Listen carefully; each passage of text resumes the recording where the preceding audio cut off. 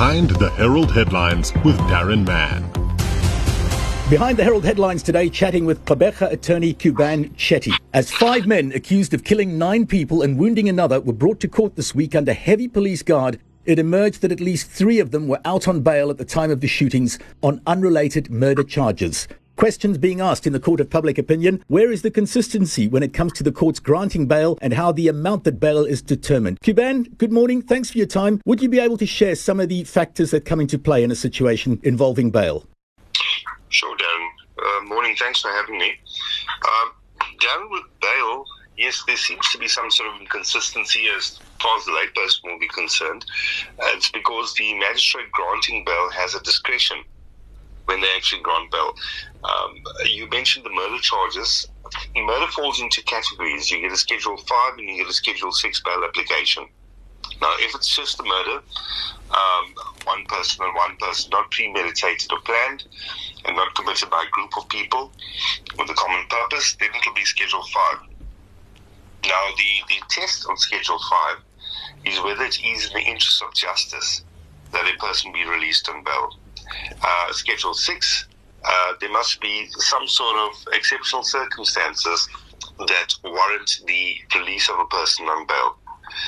Now, that's where it becomes tricky, because exceptional circumstances, case law there dictates that there's no such confined list of exceptional circumstances. It goes case by case. So in exceptional circumstances, for example, can be terminal illness or factors surrounding that. And it's kind of difficult. So one has to argue the case on its own merits and see where you get in court itself. Now, as far as the amount is concerned, obviously if you get a person earning 10,000 Rand a month and you set bail at R1 million, that's disproportionate to his earning, and it's tantamount to saying, well, you know what, you're going to stay in custody. I'm granting bail just for the purpose of it. So it actually is in relation to his earnings. It's different to the States, well, overseas, where the guys put up their houses, and you normally see that in TV, and they put up a bond. It's not that situation here. So you'll get a person committing, alleged fraud of about 20 million, and he'll be out on bail of 50,000, which might seem disproportionate also. But as I said, it just goes in the facts of the case and what the state can prove and the defense can prove once you're in court. And that's pretty much how it is here.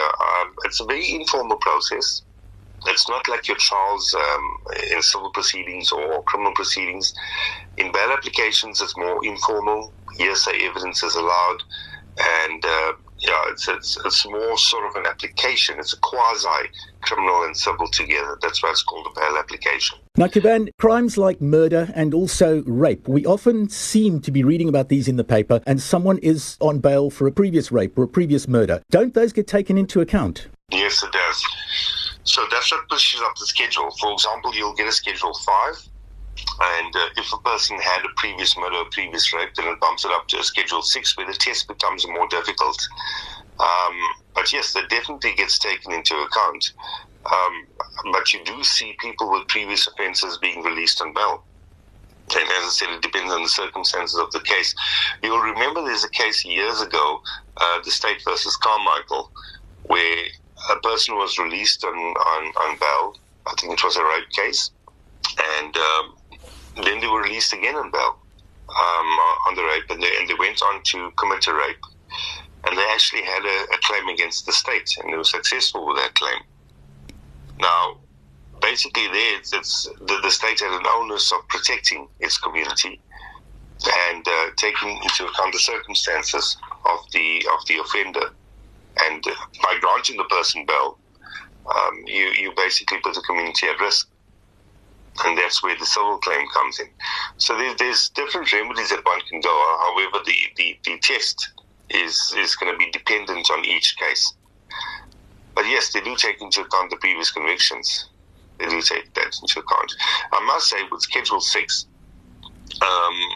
the amount of people that get bail in Schedule 6 as opposed to Schedule 5, there is a huge disparity. I would say that a lot of Schedule 6 offenders don't get bail. The other factor, Darren, is whether the state opposes bail. Now, you might have a situation where person's charged with murder, person's charged with rape or some serious crime, and the state is not opposing bail because it doesn't deem the person as a flight risk.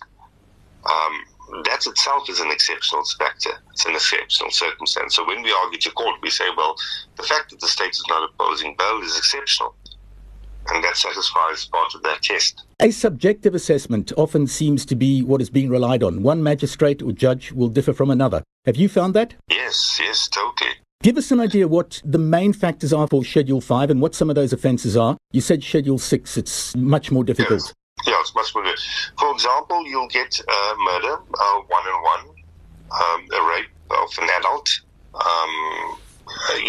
Those type of offences will fall under Schedule 5. And then you'll get, and for example, if you got assault GBH, but you've got a previous offence of assault GBH, it bumps it up to 5. Because then it becomes 1. It becomes very technical with the offences. Schedule 6, for example, would be armed robbery. That means robbery with a firearm. It will be premeditated murder, where the murder was planned. It would be murder by a group of people, where more than 2 or more people committed the murder.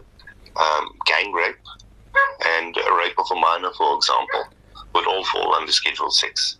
Kuban, in a situation like these people who are accused of the shootings in this past week, who were out on bail before, can one assume automatically that bail won't be granted when they come before the court for these offences, or would it still be starting from fresh? Well, because they've been, they've got previous offences, and if it's similar offences, the same type of, and one will look at the time period also when they were charged with those previous offences. And how far in the state it is. Then one looks at the bail conditions, because it can work both ways. For example, you get someone that's got a clean record. How do you guarantee that he will come back to court? Because remember, bail is securing the attendance of an accused at court. Now he's got a previous offence, and they said, oh, well, listen, he's attended court on 15 different appearances. He hasn't absconded. So he will attend court. So, it's kind of weird, but it sort of helps the accused in the sense to show that he's got a track record of attendance at court. Wow.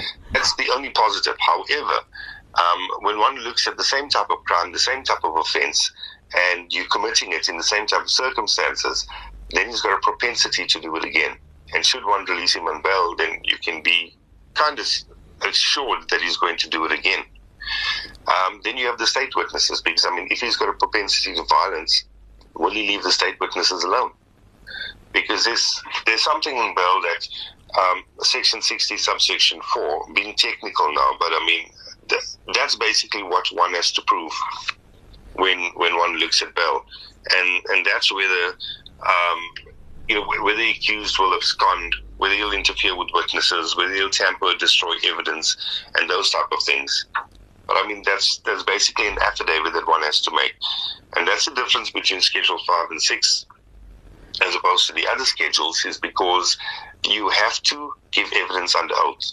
You can't just stand there and say, well, okay, this guy should get bail. He has to give his evidence under oath to say that I so-and-so confirm my address, my employment, my status, marital status, and whether I will abscond from court, where will I attend all my court appearances, will I destroy evidence, will I interfere or intimidate witnesses, those type of things. So if there's anything proved, then there's a further charge of perjury because he lied under oath. But that's where the state comes in, and the state will have, by law, the state has 7 days, and they can request 7 days. So say, for example, they come to court on the first appearance and demand bail, and say, well, listen, before court, we want bail, and that's it. The state has, by law, say, well, okay, we need to investigate, and we need 7 days, a minimum of 7 days, to investigate. And then the case gets postponed, and that's when the investigating officer will check the person's address. Does he has a fixed address? Check the neighbors, check the family members, check his surroundings, and then the guy comes to court armed with all the information to oppose bail. Now, Kuban, we live in a country and in a province where unemployment is a heck of a problem. Many people aren't employed. If we're looking at what someone earns in determining the amount of bail, what do they do in a situation where someone is unemployed? Are they automatically denied bail, or is there a certain threshold? No. once again, it's the discretion. Because remember, if someone is unemployed and you set a bail figure of 10,000 Rand, that's tantamount to refusal of bail. You understand? So you're basically saying that. So you take the person's earnings into account. You look at, well, okay, fine. Can his family provide the bail amount? Because there has to be some sort of security where the person comes to court. And then you will see in many occasions, and I mean, our firm has done this many times, or received this, where you get bail for murder for 500 Rand or $1,000, and the guy's released on bail. And if the family can't come up with the money, you come to court in a week's time or something, and you tell the magistrate, well, listen, he clearly can't raise the money, so he asks for the bail to be reduced. And then if there's no opposition by the state, then the bail amount gets reduced. We certainly appreciate you joining us today and sharing some of the criminal justice procedure in our country, particularly when it comes to bail. Kuban Chetty, have a good day. Thanks for joining us. Thanks, Aaron. Have a good day also. That was today's edition of Behind the Herald Headlines with Darren Mann.